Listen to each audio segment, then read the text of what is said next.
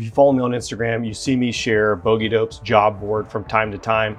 A great resource to go out there and figure out who's hiring, when the boards are meeting, what military jobs are out there, what civilian and DoD aviation jobs are out there and currently hiring.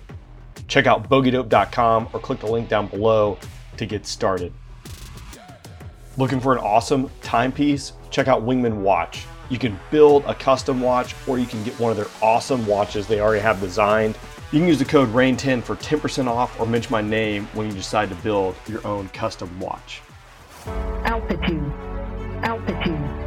Tower, Delaware 6 is release to you, runway 4 left, 040 at 5, clear for takeoff. Seats high, altimeter 0 eyes, we're clear for takeoff, clear for the airspace. Fire projector. My program curve was at 354.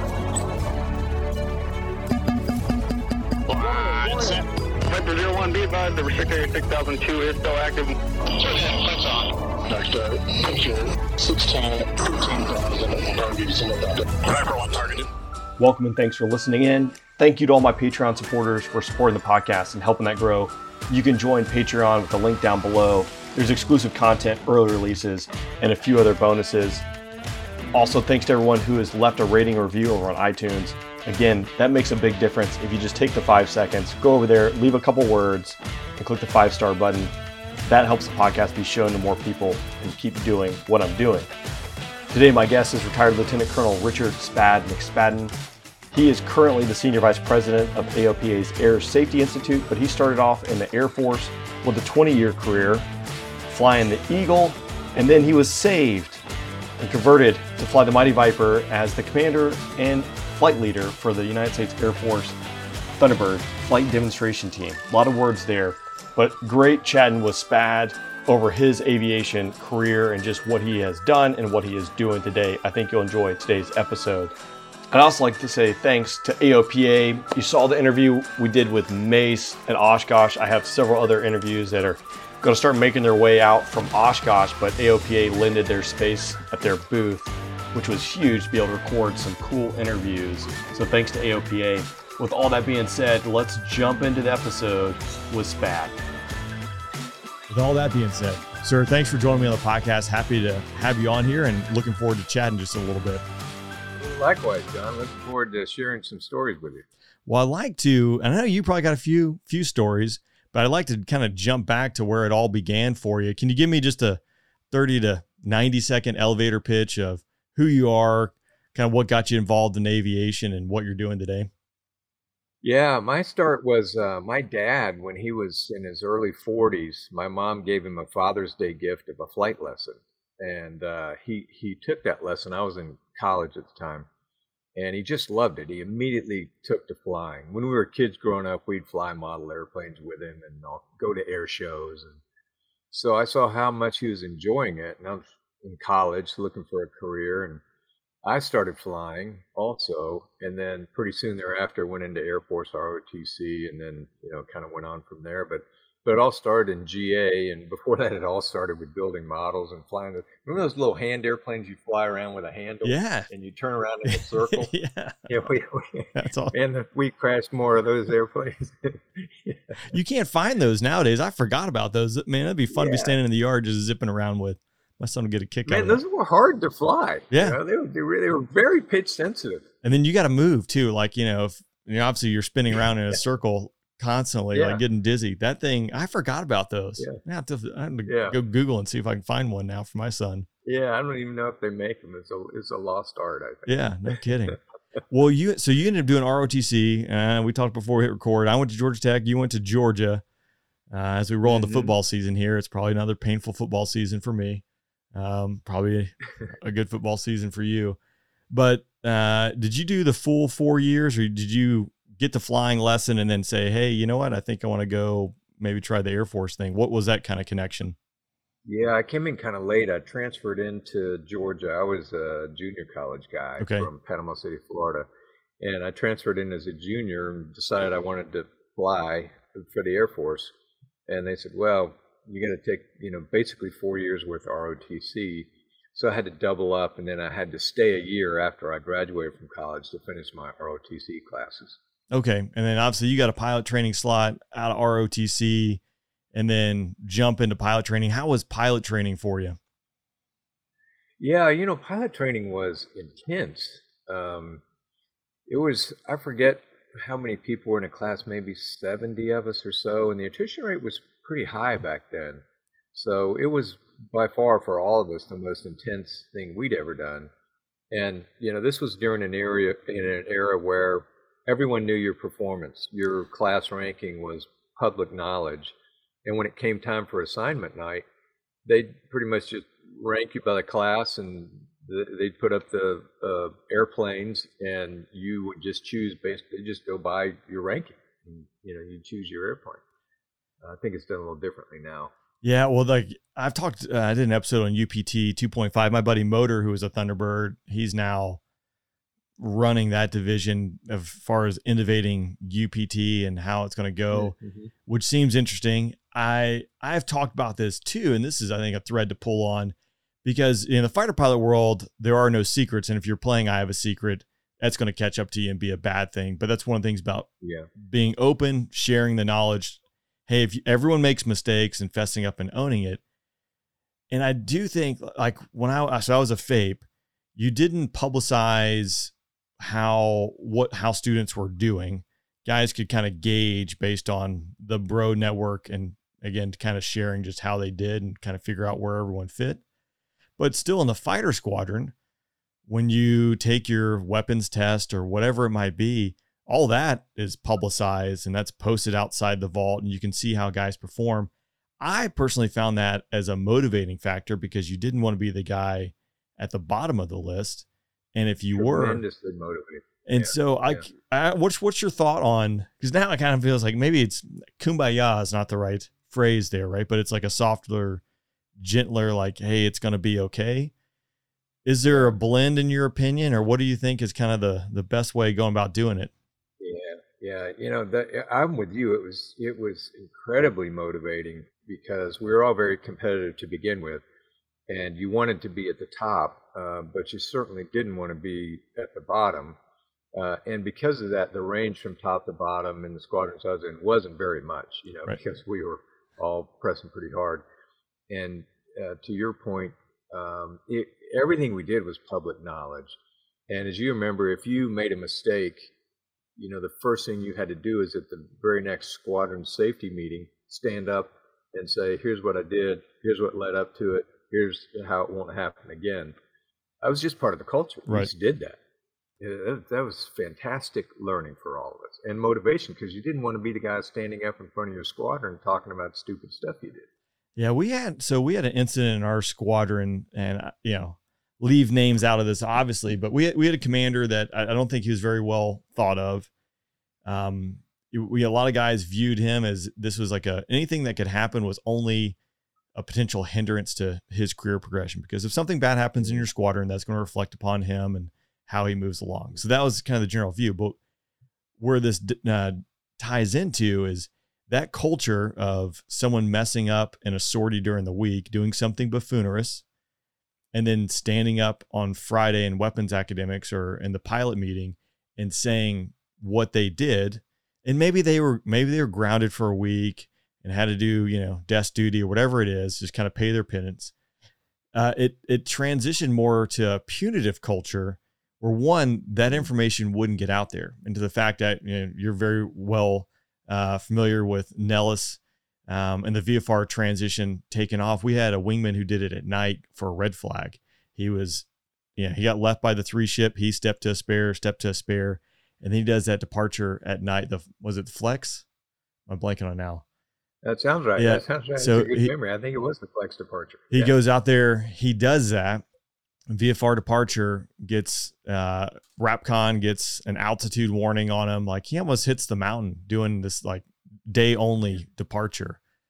Yeah. And no one heard about it in the squadron until it kind of slowly trickled through the bro network. But in my mind, and I think a lot of our minds, was like, hey, this is something that this wingman did that no one was going to talk about, that could be beneficial for someone else who, we had 5 other young guys out of the B course. Like, what's to say they wouldn't end up in the same situation?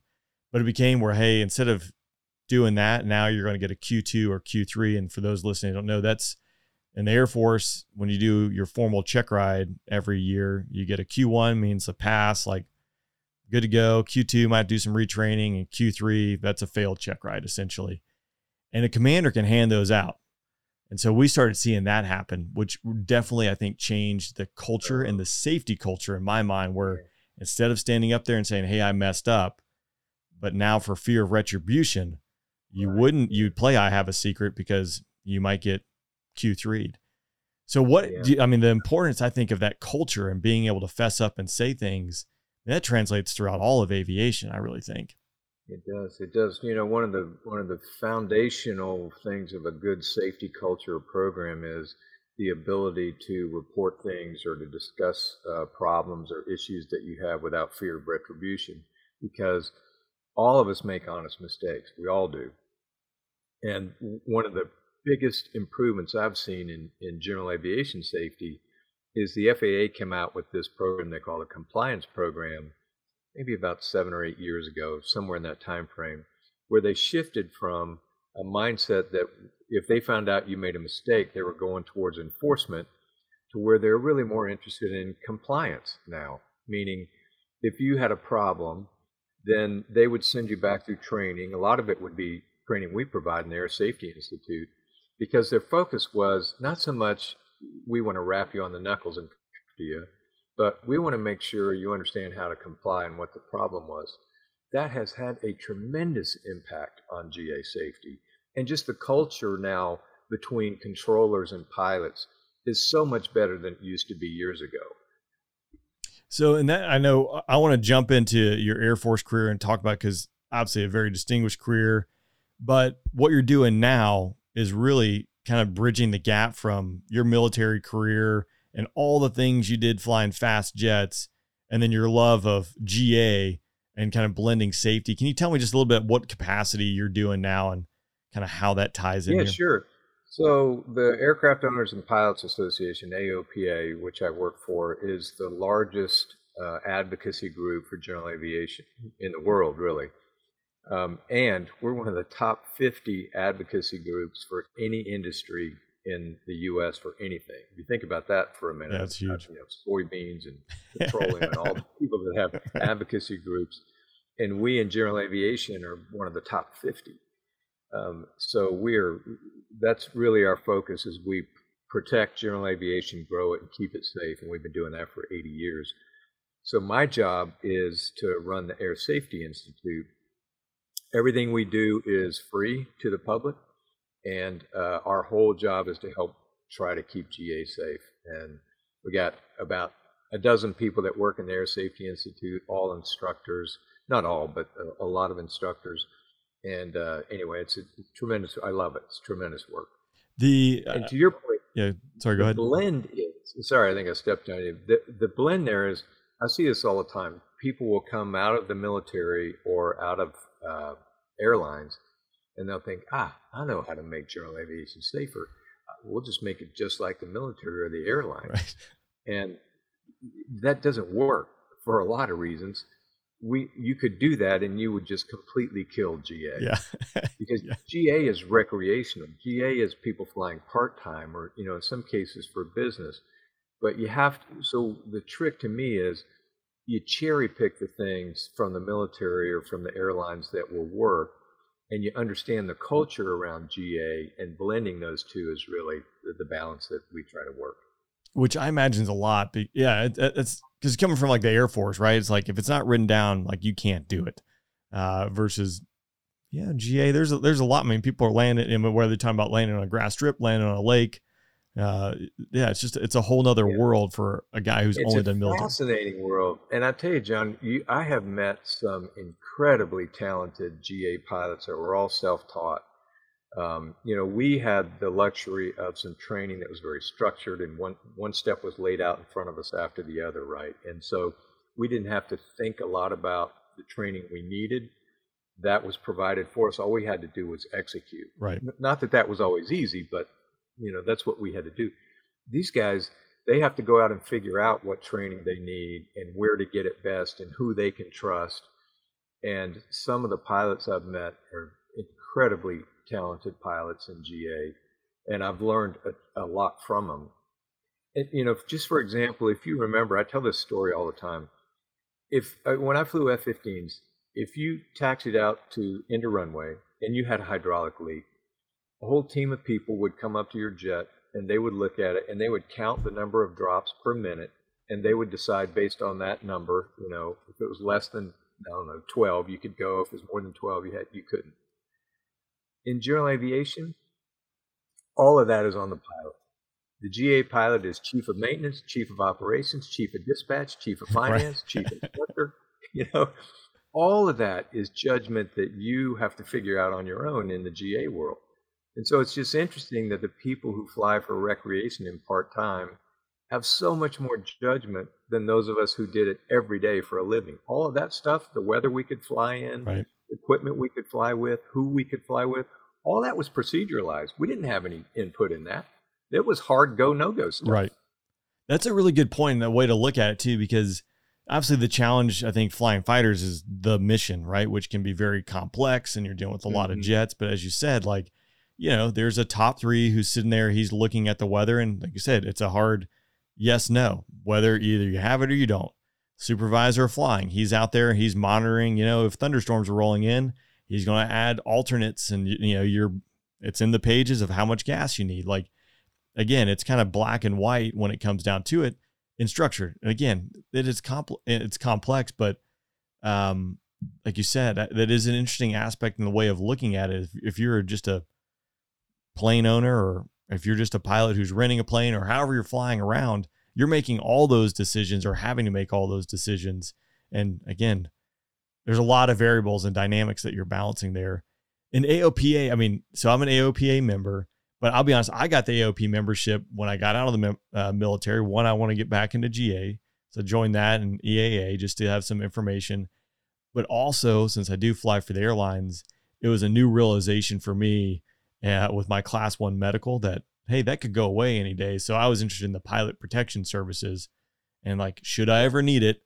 Now I have people who are smarter than me that can help me kind of guide through this process. Yeah, and I think you're really wise as a professional pilot to do that PPS service. And it's really not just a plug I'm making for it, but I forget how much it costs, but with membership and that pilot protection service, if you're a professional pilot, that's just the first call you make in anything is you call the AOPA lawyers. You don't talk, these brasher warnings where controllers will say, hey, call this number when you land. We always, teach our guys in our PPS, don't ever do that. You have lawyers protecting you now, right? You call us, right? We'll help you make that call. That's pretty cheap insurance for your ticket, really. I think, I agree, and that's honestly why I got it, because I guess the realization of my Class 1 medical, and then starting to do some GA flying because you have legal services that go along with it. And again, I know Air Force and now my Part 121 rules and things like that. There's still a lot that goes along with it, but when you're now going to the airlines, you have a union. That's part of the union lawyers, same deals. If something happens while you're flying a company airplane, they want you to talk to them first, and then they're going to provide the guidance that you need to, protect your ticket as much as possible. But if you're out bebopping around, and again, air traffic controller tells you to call this number, or just something happens, having a resource that's one number away to help guide you through that process, I think is huge. And again, if you're spending the money on avgas, it's an afterthought. It's cheap insurance. It really is. Yeah. Otherwise, good luck and dealing with it in the moment when that's probably one of the most stressful things, potentially of what you're having to deal with. Just having, resources to lean on, I think. So again, not to plug it, but again, I've had it since I got out of the military. Me too. I have to buy it. I don't get it free as an AOP employee, and I bought it for my son also, who's just starting to fly and starting a career. For the Air Safety Institute, what do you think? If someone is just brand new to this or getting into GA or is a GA pilot, and you met them, what would you say or recommend to them where to start, or you think might be beneficial for them to access some of those resources? You mean for AOPA now, or just in general? AOPA, and like, I guess what you do and what your team does. If you're just hearing about it for the first time, like, what would you recommend people check out?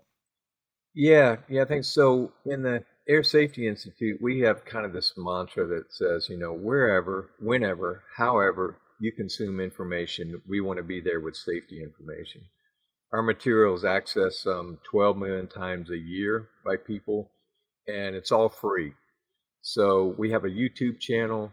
We have a podcast called There I Was. It's free on iTunes and Spotify. We are now on TikTok. Oh, yeah. So we're just about anywhere you want to be. And we want to be that nagging voice in the back of your head that just says, we're careful. We don't want to be the safety guy that says you just shouldn't be flying today. We want to say, hey, let's think about this. Let's just stop and pause and think about all the aspects that you should factor into your flight today, and then make your own decision. And that's kind of part of the GA culture, is instead of telling you what to do, it's more, hey, here's some factors you probably ought to think about. You make your decision. Yeah, I've seen you did 2 breakdown videos, I think, recently that are out on YouTube that I thought were really good. The midair collision out in Las Vegas. I think there's 2 back to back. And again, where you're saying, hey, not do this, but I think in that video, some things that stand out, making some assessments, like obviously this person on the radio sounds like they're familiar or knows another individual in this traffic pattern. So you can kind of like, in my mind, I can place myself in those scenarios to hopefully not end up in one of those scenarios, if that makes sense. Yeah, you're right. That's the goal, is through what you do. You do the same thing very well on your podcast here, is we've learned that storytelling and situational learning is really powerful. So if you can lay it out in a way that a pilot can envision themselves in that scenario and think, what would I do or what should I do? Then it's not as good, but it's almost as good as having the experience, because you've already thought through it. Right. Unfortunately, I'm one of those that I usually have to learn the hard way, but not all the time. And it is nice when you can, hear an event, a scenario that transpired. And for me, it sinks in a little bit better when it's one of my buddies, or if it's someone that I can relate to, i.e., another pilot that, man, you know what, I could see myself getting pinned in, by this thunderstorm or whatever it was, and making these decisions that then when you go out, because now when I get placed into a scenario, and maybe it's just safety background, I now start this is how the accident investigation report's going to read. They, were past, up late, couldn't sleep, weather was bad, you're like, all right, this is how these things always start. And then maybe you can intervene to stop that accident from happening. I have found that to be helpful, and I do it the same way you do. I guess we just saw so much of that in our careers, where I don't view an accident and think, oh, stupid pilot trick, I would never do that. Right. Instead, I found it helpful if you think, so there was a pilot in the situation, and in hindsight, with perfect vision now, we can see that was a bad decision. But in the moment, they truly thought they were making the most optimal decision for the best outcome of that flight. So what were the conditions that created that poor decision they made? And to me, that's where the learning comes. Yeah, absolutely. And I think that's a really good way to look at it. Obviously slightly biased, but I think that's the important thing, because I've talked about mishaps on this podcast. I know you've talked about them, and we all have friends who are super experienced individuals, masters at the craft, that you could probably say, hey, this guy was the best in the class, or this or that. And then they make a mistake. And again, it's like, well, let's peel back the onion and see what led to that. And there's going to be a lot of different contributing factors that go into it. And ultimately, it's like, if you don't think it could be you, well, you're going to be next. You're living on borrowed time. Yeah, I agree. I so agree with that. I guess that's the perspective I take, is I do think it could be me. So I want to learn how to recognize the red flags leading up to, the poor decisions or actions or whatever it is. Absolutely. Well, we've talked a lot safety. I know we'll mix some more of that probably in here as we go along, just based on the backgrounds. But we left at pilot training. Out of pilot training, you went to the F-15C. Is that correct? I did, yeah. I went to the Eagle in Kadena. Okay. What year did you graduate pilot training? 8503 was my class number, so 85. Okay, and I assume, I mean, that time frame, you know, the Eagle is probably like the Raptor or the F-35 today. That had to be like the prized fighter coming out of UPT, I would imagine. It was that and the F-16. They were both pretty new. So, you know, that's, if you wanted to fly fighters, most people wanted to be in one of those two. Well, and so 85, you know, I'm just thinking, you know, I've had commanders, you know, joking about coming up initial fighting the Soviets and holding them back. That time frame showing up at Kadena, again, slightly different. Well, it depends on, your adversary of the day. Now we're kind of leaning back towards a near peer threat, such as Russia or China, if you want to look at it that way, versus predominantly my career was all spent in counterinsurgency operations, close air support, things like that. Yeah. So vastly, you know, it's funny how it swings. What was a day in the life in the squadron back in the late 80s? Yeah, we were still training for the Cold War. And this was just as the F-15 and F-16 had come into operational deployment. In fact, I think some bases had not yet operationalized those two airplanes. They were still being deployed. So we were there to combat a threat that we knew we were going to be outnumbered. So the Air Force had made a decision, largely through a man named General Creech, that we would give up numerical superiority and we would defeat the threat through technological superiority and better trained pilots. So we were going to put better pilots in better aircraft, and we were going to overcome numbers. So we were always fighting a lower tech threat in a 2v4, 2v6, 4v8 kind of scenario. And that's the culture we grew up in. And what helped us was, this was during a transition that we still had, you know, your crusty old majors and lieutenant colonels that were in the squadron. They were all Vietnam veterans. Yeah. So we had the tremendous benefit of just being around those guys and hearing them talk about combat and what it was like when you're deployed in combat and actually fighting combat. And it was really a great time. It really was. And so we could talk for hours on this, because what I also saw was during that transition, some of the older guys coming out of Vietnam didn't adapt. So they didn't recognize we had new technology and we were treating our wingmen different. We were giving wingmen more autonomy, which they thought was chaos. Right. They thought, you know, you can't run an air war that way. And those guys ended up being irrelevant. And yet, if you came with the Vietnam experience and you were able to adapt and incorporate the technology with your experience, those guys were unbeatable. You know, it's interesting. I think I've mentioned this because Dojo, who's actually one of my students, when I was a FATE, became a Strike Eagle guy and then transitioned to the F-35. Fast forward, then he's the F-35 demo pilot when I'm the F-16 demo pilot. But we were discussing, so that was based out at Luke Air Force Base at the time, which had the B course. And he was saying that, you know, they had some of the first F-35 B course students come through, and he was saying that a wingman coming out of the B course in F-35 was equivalent of like a 4-ship flight lead and like a Viper or a Strike Eagle, something that didn't have all the technology. And granted, it's not necessarily you're saying that person is better, but the technology that they're able to leverage. So instead of using those old tactics, well, hey, this guy's a wingman, he's going to be stuck to my side and I'm going to tell him what to do. He's kicked out there however far away from his flight lead, and he is making decisions and he's driving the air war based upon the picture that he's seeing melding with these fourth gen plus assets. Again, different way of thinking, but you know, it's not just, hey, shut up, sit there and don't say anything. They're expecting a lot more. And it required a different level of leadership, I thought. Even, you know, as we're transitioning from Vietnam, where it was kind of the welded wingman and, you know, you don't do anything till you're cleared. And we were putting wingmen out line abreast 2 miles away from us, and they just thought that was anarchy. You know, how are you going to control a guy 2 miles away? And so, it requires a different kind of leadership. You still have a flight lead. He's still directing the air war for his flight. Right. But there's a lot more autonomy, and we were so much more powerful because of that.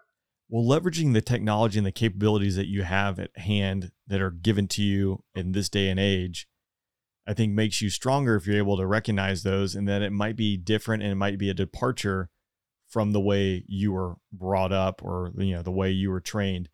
So again, looking at maybe slightly different, so long as we're not trying to cut corners and, just play a numbers game. But the fact that the technology is out there, it's with VR goggles, all that stuff is changing. I don't know. Have you followed Red 6? Have you heard of them? No. So Daniel Robinson, he was a tornado driver. It was the first British exchange officer in the Raptor. He's here now in the States. He has a company called Red 6, and they're doing this augmented reality. So he's been testing it with his team for the last 3 years, I think, really. And they just are partnering with Lockheed, I think, for the F-35 and the F-15. But they can go out there and do augmented reality, incorporate it into the, I don't know if it's going to be the HIMIX or however they're going to do it. But they can go out there and they can fight a Su-35. They can put, it's like the next, I guess, up version of Link 16, where now you're having those adversaries out there, and then you can merge with a augmented reality Su-35 and actually see something across the turn circle, which is wild. Yeah. So it's pretty wild. But yeah, the technology is changing. So it's interesting to hear that you're a parallel there. They will always be there, right? We're changing, adapting all the time, and the people that are reluctant to see it, that don't want to see the changes coming because they're enjoying where they are, they finally mastered their current environment. Those people tend to struggle, whatever the industry. I found that in the IT industry, quite frankly. Yeah, it's always there's people resistant to change, right? It's a tough thing to embrace. Yeah. So your time in the Eagle, you spent, predominantly your entire career, with the exception of the Thunderbirds, flying the Eagle. Is that correct? Right. Yeah, that's right. Yeah, C models. So how did that evolve? Because again, the Cold War came to an end probably shortly after your first assignment. How did you see your time in the Eagle or did it transition at all? Yeah, it transitioned some. The first conflict we went in, true conflict, was Desert Storm. So, we had trained in Desert Storm, was pretty much a Cold War kind of it was foggers, and I think they had some MiG-25s and MiG-31s, maybe a couple of Su-27s, I remember. But that was, still by and large, we were doing the technological advantage, numerical, the enemy will have the numerical superiority. So that pretty much dominated most of the time that I was in. As I began to retire from the Air Force and transition, then some newer kind of threats and environments were coming along. Yeah, F-22 came online just as I left. I think that in the standard threat now, it just constantly evolves. Again, technology, it's, an exponential change. So seeing how fast that, again, the iPhone popping up in 2007 to how that's transformed our world just in the last 15 years. Imagine that on the, the tech side or the military tech side for those who, I guess. Yeah, I thought it was funny, like, when ForeFlight first came out, I was skeptical of it because I thought, no way they can provide all that capability for, what was it at the time, like $79 a year or something, or it's just got to be cheap. So I was really resistant to it. Then I finally got it because I flew it a couple times. I was just amazed at the technology at your fingertips on an iPad.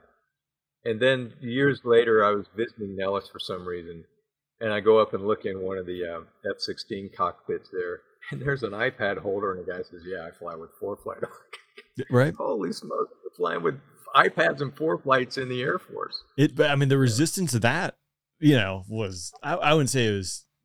There was definitely resistance to it because, so as the Viper demo guy, my predecessor, he got approval to buy a mini iPad with government funds, and with the SNACO funds, he could buy his ForeFlight subscription.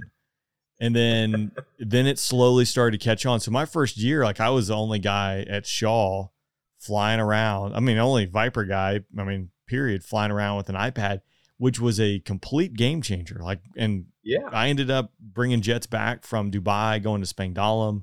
We had to divert in Sigonella and then jump through Italy. And that, flying around in Europe, it's not like just file TACAN to TACAN. It's, for the 1 hour flight probably had 70 waypoints. And had I not had that iPad with ForeFlight on it, like those jets would still be sitting there. There's like no way for me to get those things back. It's like, so it is crazy to see just how much that technology has evolved and changed. But I want to jump back. You mentioned Desert Storm. What was the build up to Desert Storm? What was your experience going through Desert Storm and the day in the life of a guy flying around those days? Yeah, so we saw that threat coming when Saddam Hussein invaded Kuwait, and I think we had rumblings that was if we were going to have a conflict, it was likely going to be in the desert somewhere. And so then that happened, and it was really fortunately I was at Holloman, because Holloman, New Mexico was a great place to be to fly fighters. However, when Desert Storm kicked off, they decided Langley and Eglin were going to be the two Eagle units that would deploy, so Holloman got left out of the loop. But I got sent over as the one guy that went from Holloman to sit in Riyadh in the headquarters. I forgot what we called the headquarters unit there. So I was a FIDO. Okay. Fighter duty officer. Yeah, probably. So your whole job is, there's the frag that comes out, but that's built like, 18 hours before it's deployed. And then your job is to take it and, make it real time. This tanker fell out and these guys fell out, and you're matching tankers and weather and moving all that. I really enjoyed it. I got to tell you, I had a front row seat. So I carried all my flight equipment with me, and I would call around Langley and Eglin and say, hey, I got all my flight equipment. I can come fly. And they would usually say some version of pound sand and do your fighter job. Well, it's funny. I guess, I don't know if they call it the Combined Air Operations Center, KAOC. Yeah, they did the KAOC. Okay. You're right. Yeah. Because my last point, so we would rotate. We'd go down there for like 2 weeks at a time. So we just send guys to do their L&O. That's what we call the liaison officer duty. And for everyone, you're sitting there and you're doing, again, you're getting the frago and processing it and coordinating with the unit, making sure that real-time maintenance, that they're going to be able to support it and things like that, and working. But I remember, it's like every fighter is represented there. I was sitting next to the Strike Eagle guy, and then had a B-1 guy next to me. Then the Navy, they just sent one guy from the boat to be the Navy representative, and then, work your way around A-10s and, B-52s. And every like Air Force guy is like miserable there because they're missing out on dropping bombs and doing things. Right. Yeah. The Navy guy was so happy. He loved it. He had Wi-Fi. He had his own room. He wasn't hot bunking. He could have 3 beers a day. He thought it was like the greatest place on earth. Meanwhile, like every Air Force guy's like, get me out of here, but it was a good experience to see how it, I guess behind the curtain, how the whole process works and things like that. But, I found it fascinating. And I got an assist on a MiG kill because my good friend Rick Pellini, Clouseau, he wrote a book called Call Sign Clouseau. But anyway, I'm doing my FIDO thing, and something with the frag. So I called the one unit, and they said, no, we don't want to pick up that sortie. So I called to Eglin, and I said, hey, I need you to pick up this. And Eglin was just all about it, man. They were leaning so far forward. They were like, yep, we'll go. And Tellini Clouseau is going to be the flight lead. So he goes out on that mission and he kills a MiG. That's awesome. So when he lands, I called him back and said, dude, I get an assist there, okay? You're welcome. You owe me a bottle of scotch at least, Right, yeah. Yeah, what a different time. I know, it's funny just to see, I guess for the past 30 years I've been over there, and obviously, there's a lot of politics go into it, but how that war has ebbed and flowed and what it is today, and hopefully not what it is tomorrow. But I think now the Hornets that's been kicked, can't really put Humpty Dumpty back together again. We've stirred the pot there just a little bit, but another day, another story. So I will say, amazing career flying fighters, and I know you were fortunate enough to get out of the Eagle and get into the mighty Viper at one point. So that was probably a really nice transition, I would imagine. Yeah, I liked it. There's some good rivalry between the Vipers and the Eagles. By the way, when I was at Holloman, every year we would invite in the wintertime, like Hill and some other units. They would come because we always had great weather, and we had overland supersonic ranges at Holloman. We had more fun with dissimilar, air combat fighting and huge forces. It was, it wasn't on the scale of a red flag, but we had huge wars out over those Holloman ranges. And then we'd come back into the bar on, whatever night it was and just rage for weeks on end. That was some fun times, man. Good flying, great bar time, and obviously a lot of rivalry between the Eagles and the Viper units. It's like back in the good old days. I went to the centrifuge in Holloman before they moved it to Wright Pat. And then I went back for the air show in 2018. They moved the majority of the Viper B course down to Holloman. And oh, really? It's still there? It's still there. Yeah. Because, the Raptors went there and they built, all brand new facilities after the F-117s had been gone for a few years. And then, the Raptors were there for like 2 years and like, nah, we're out of here. There was the Army, the way it works with the airspace, at least nowadays, the Army has a lot of control and they can snatch the airspace back. While you're holding short. And so I think Holloman still battles that. But I do remember I was sitting in a briefing room and just the whole building, just like boom, it just shakes. And it was Friday and, they want everyone to go supersonic at least on Friday to boom the town because they still can do that supersonic over land. And they want to keep everyone at Holloman and Alamogordo used to the fact that fighters can go supersonic over land because that just doesn't exist. I mean, you can do it over the Nellis ranges, but no one's living underneath those. It's just, it's a different world out there. It's nice. Yeah. It's out in the middle of nowhere. It was a great place to fly fighters. Now I was single at the time, so it was not a great place for a single guy to be living, which is what took me to be the F-15 demo pilot. So I kind of share that with you. I know you were the Viper demo pilot. I was the Eagle demo pilot for a while out of Holloman. Was because that day East Coast and West Coast, I would imagine. Yeah, that's right. Yeah, we had an East Coast guy and a West Coast guy. Were you? This would be interesting. So when my only duty was to be the demo pilot.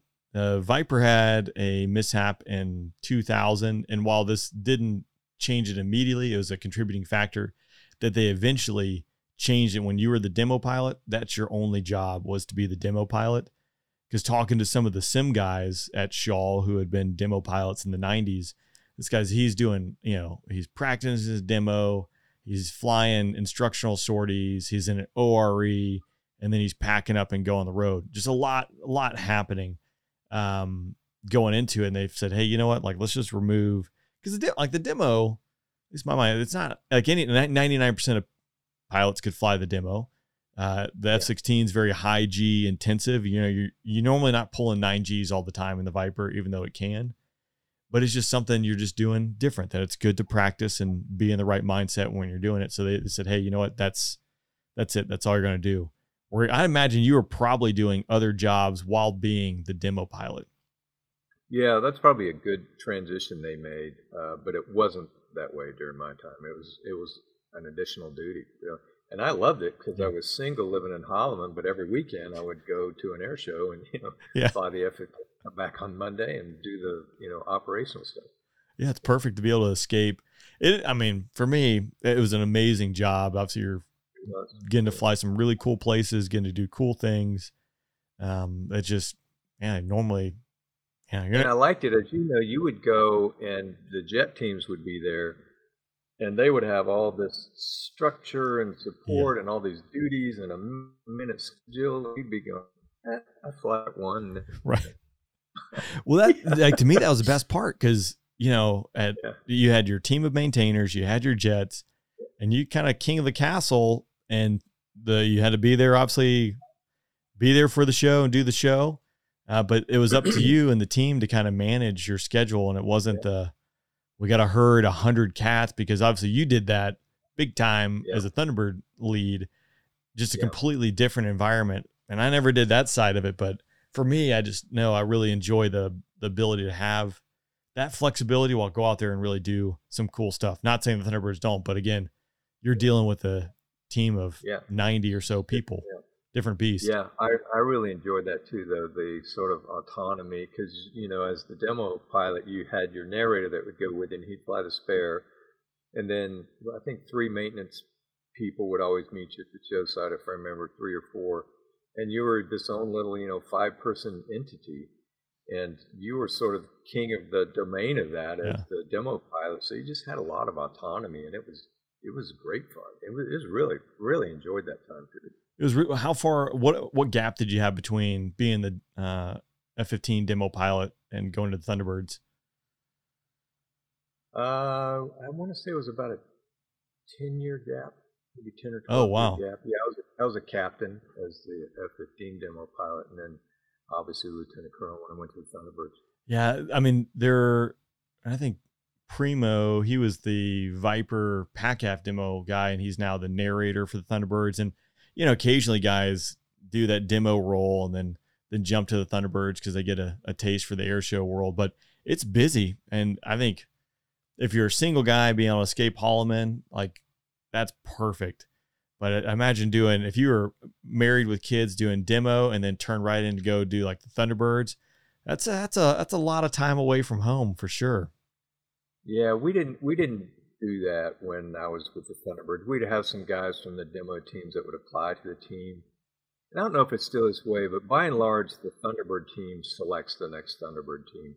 Yeah, it has to go up through all the general approvals and all that, but I never saw them override the decision you would make at the team level. But we wouldn't take them because, and I'd be really candid with them when they'd interview. I'm like, dude, you don't want to do this, back to back like this. You need a gap, go back and get regrade again. Right. And then if you're still interested down the road, come try it. But hard on you, hard on your family. You lose some perspective. So we tended to stay away from that. It's probably a good thing. I think I separated active duty at the end of demo, but I did about 2.5 years. The Viper got several new upgrades. Some of the tactics had changed. And while sure, I could absolutely go back and do that. If you're away from that too long, I mean, it's obviously it gets much more challenging to jump back into it. And again, I think as the technology evolves, the tactics are evolving, the threat is evolving. There's the learning curve. It's still, it's either getting steep or it's still there that you're having to do that to be regrade, as you say, to go out there and really do the job that you're getting paid to do. Yeah. And to not forget that this isn't what the military is about. This is a recruiting tool that's helpful for public affairs. But it's not the core of what the Air Force is about. And we tried to never forget that, especially when I was with the Thunderbirds, that it really isn't about us or the Thunderbirds. It's about the Air Force and how we represent that. And I'm sure it's easy to lose track of that if you do it too long. Yeah, 100%. I'm sure you got asked it a bunch too. I mean, I had people like, well, how do I get to be the demo pilot? You're like, well, that's not why I joined the Air Force. I didn't join the Air Force like I'm going to go be the demo pilot. I joined because I wanted to go be a fighter pilot, go out there and serve my nation, do that. Like, that's why you join. It just happened to be right place, right time, right qualifications. And I was like, that sounds like that'd be an interesting thing to do. I'll go do that for a bit. It's like, you don't join to go be the demo pilot. That's not going to work out well for you. Yeah, right. Yeah. Your time on the Thunderbirds, so you did 2 seasons. I think that's typically like the normal flow. Yeah. There's occasionally some weird things that happen back and forth. But how was that experience being the Thunderbird lead versus being the Eagle demo pilot? Yeah, it was totally different, like we just talked about. But I have to tell you, it was fantastic. I loved being Thunderbird 1. I loved being ripped up in red, white, and blue and flying red, white, and blue jets. I came from a very patriotic family. And to be able to travel around the nation, just corner to corner, I think we went to Canada and Mexico too, and represent the power, pride, and precision of the Air Force I just loved it. I loved everything about it. I loved being a commander. I loved flying the Viper. I thought it was such a great jet, reliable for what we needed, highly maneuverable, fun. It was just fantastic. I tell people it's one of the hardest things to describe, and I explain it by saying, just imagine what you think it would be like. It was all that and a lot more. That's really cool. Before we hit record, we were talking about, So for those listening, what you do in a demo jet nowadays is you zeroize your altimeter. Airshow performers zeroize their altimeters, meaning, you might be sitting at 1,000 feet. The field might be sitting at 1,000 feet above sea level, mean sea level, MSL, but you'll wind the altimeter down to 0. And that way, when you're doing your maneuvers, you know how high you are actually above ground level, AGL. And this was something I know during your time, there was a mishap up in Boise. Can you talk to me a little bit about that mishap and some of the lessons learned that came from that? Because again, I think it's interesting to see when that mishap happened, how long into the air show world we've been doing this. Yeah, it was at Mountain Home, Idaho, actually. And it was my team. It was the second year I was commander. It was the 50th anniversary of the Thunderbirds and the 100th anniversary of Powered Flight. So we had a really, really busy schedule, but a good one. We were having a great year up to that point. It happened in September. But it's a common mistake for people to misread that accident report and think it was about zeroing the altimeter. That really wasn't what the problem was. We were allowed to, and we did, zero our altimeter to the nearest 1,000 feet. We were at, I think that day, the density altitude or the field elevation was 2,000 or 3,000 feet. It might have been 4, I can't remember. And so we would zero it to the nearest whole number, like 4,000 or whatever, right? Which is still, that's all you can do. Sometimes you physically can't get the altimeter. Yeah, that's still, I guess, that would be same today, like at a field at 5,000 feet. Yeah, like you can't spin it to 0. The problem that we had, and that ended up being a factor in the mishap, was when we would go do our over-the-top maneuvers, and you remember this from your demo days. Did you have to call out your altitudes to your safety observer? We did, yep. And that was out of the mishap, I guess probably Thunderbird mishap, but really the Viper demo mishap in 2000, where it was an over-the-top maneuver, and there was not anyone there to call the numbers out to verify them. Okay, yeah. So we would have to call out, but here's the thing. We would have to call it out in AGL, right? So instead of just calling out the round number on the altimeter because you zeroed it out and you knew that you had to be at, is it 3,500? Is that what you had to hit? Yeah, like min, like 35. Yeah. So instead of just saying, 7,500, we had to do it in AGL. So you'd have to go up, and you're never at round numbers, right? You're at 7,800. So you'd have to go, 5's on top, and in your mind you're going 78, but I'm at 4,078 minus 4. 5's on top at 38, right? And I thought that was just ridiculous when I first came onto the team, because I'd been an F-15 demo pilot, and I regret this to this day. So I went to my leadership and said, hey, this is really a bad idea. We should just call out the number that's on the altimeter, and everybody knows what you zeroed the altimeter to, and you got a safety observer, and if that number's not right. And I had a great boss at the time, and he said, Spad, you know how hard it is to change the Thunderbird regulation? It's got to go, at the time, it had to go all the way up to COMAC. Yeah. The 4-star. And he said, so, if you really believe that this is that hard to do, okay, I'll support you right up the chain, and we'll go up, and, sometime in the middle of your season, it would probably come back approved. And I thought about it, and he goes, or you could realize that we've been doing it this way for 20 years, and nobody's ever had an incident, so maybe you guys can just suck it up and, learn how to do it. And I was like, okay. I get it. So I didn't press the point, even though I really believed it should be changed. I'll regret that for the rest of my life. Now, thankfully, it didn't cost anybody, their life. But I know that if I'd have pushed it, my boss would have supported me, and we'd have had that change much sooner than we did. It took a mishap to have that change. It's interesting to hear you say that, because I think everyone probably can put themselves in that scenario where the path of least resistance, more or less. But especially in the Air Force, my problem with it, which there was a good period there pushing things down to the lowest level. And I this still kind of gets me, like, you're the subject matter expert in that arena, but how difficult it is to make that change. Like, that shouldn't be a barrier to it. Now there's a whole, that's a whole nother episode in itself, that's how the bureaucracy works and does. But really, ideally, this was like, if you have an OG, a colonel, a wing commander, and that's why you have to push it all the way up to Comac. Same with like Viper Demo, he owns them all. You're like, gosh, you know what? You have a wing commander that has, 40% of the nation's seed capability at his fingertips, but you don't trust him to make this, change. And again, I digress. That is interesting to hear. I didn't realize, I thought it was, again, I misread it, a zeroizing altimeter, because I did one show in Rio Negro, Colombia, which the density altitude, like one day was like 12,000 feet. So there was no way of rolling that thing back. And again, when you're flipped upside down, for those listening, being able to look at the round dial, your altimeter there, and just quickly read off of it, at least for me, simpleton, that's about as much brain bites as I have to spare. So having to do math inverted, pulling through, pointing at the ground, talking the radio just wasn't going to happen.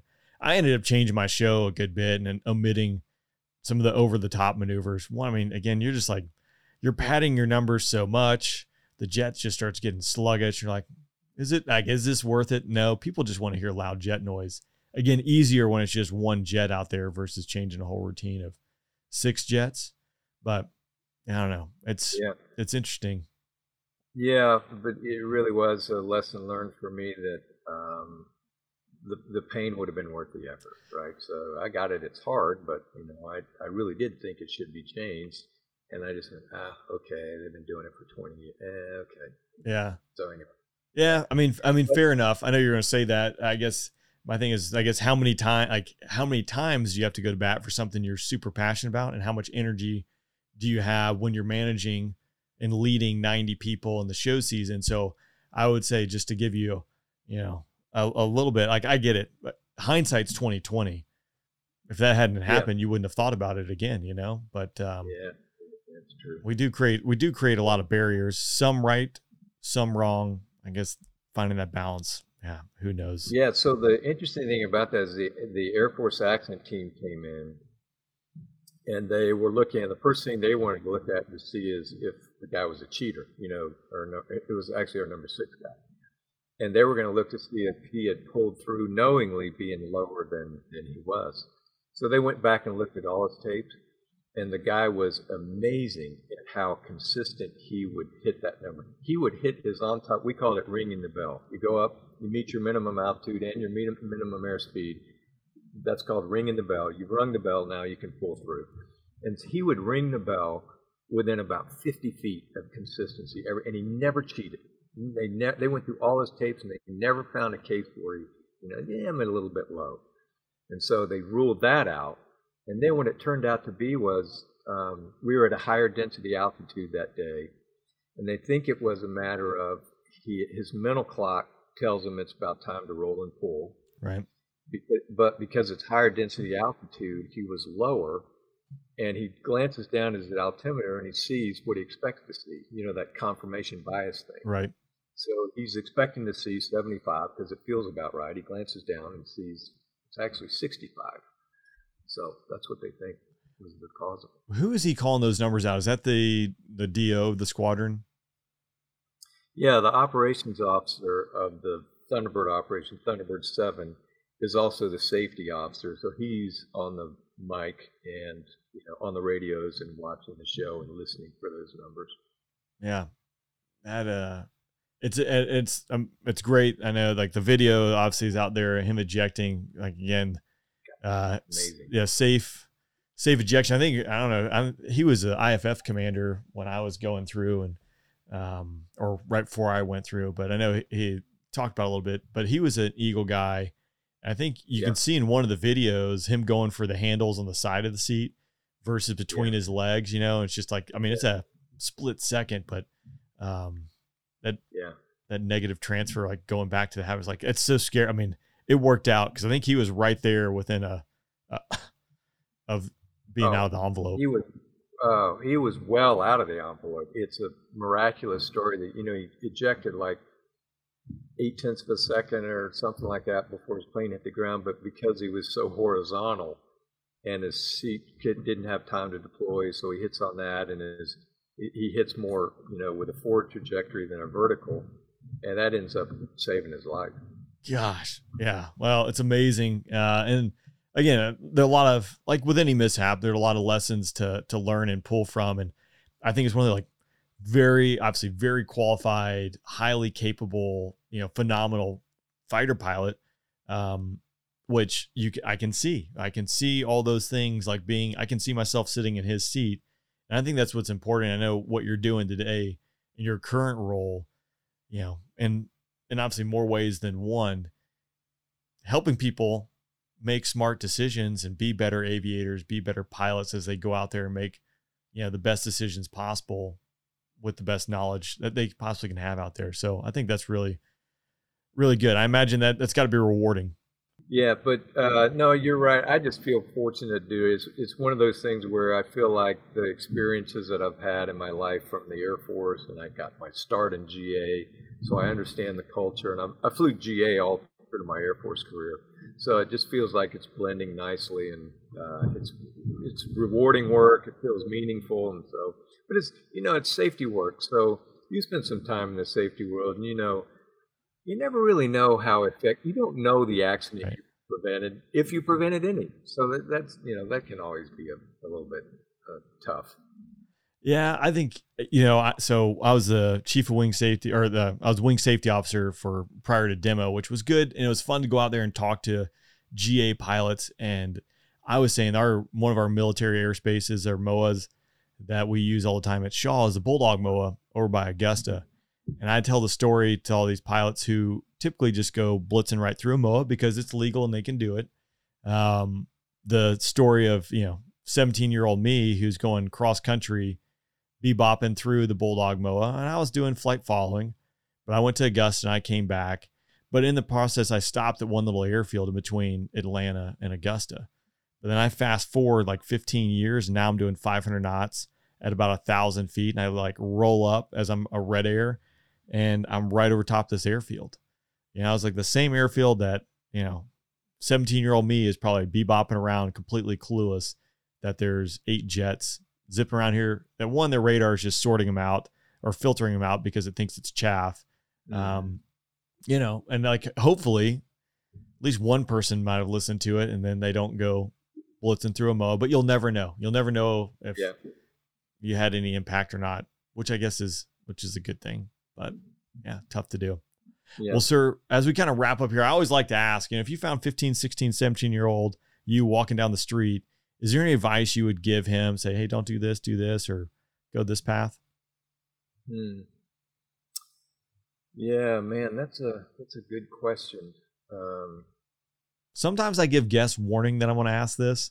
Other times it's just, here you go. Here's a fastball or a curveball. It's just been such a fabulous time, the time I spent in the Air Force. I have to say, I didn't go into it with an enormous amount of confidence. I thought at any given time they were going to kick me out, or I wasn't going to make it. So some of it, would just be, hey, man, you can do this. This is achievable. This is within your reach. And I would say that to a lot of younger people who think, I hear them talk about, oh, I could never do that. Yes, you could. Yeah, you could. This is well within your reach. Yeah. No, I think it's good. It's tough. I think to always, especially in such a competitive environment, you think like, oh, I shouldn't be here. I'm not gonna make it. But yeah, you just gotta go out there and do your best, right? Yeah, exactly right. Awesome. Well, sir, thank you very much. I appreciate you joining me on the podcast. It was fun chatting. I'd like to have you back on here again if you got some time. Yeah, I'd love to do it. Thanks for having me. As always, thanks for listening in. I hope you enjoyed today's episode with SPAD. Thanks to AOPA. If you're trying to find any of the stuff we talked about today, I have a link down in the show notes below. I'll see you next time.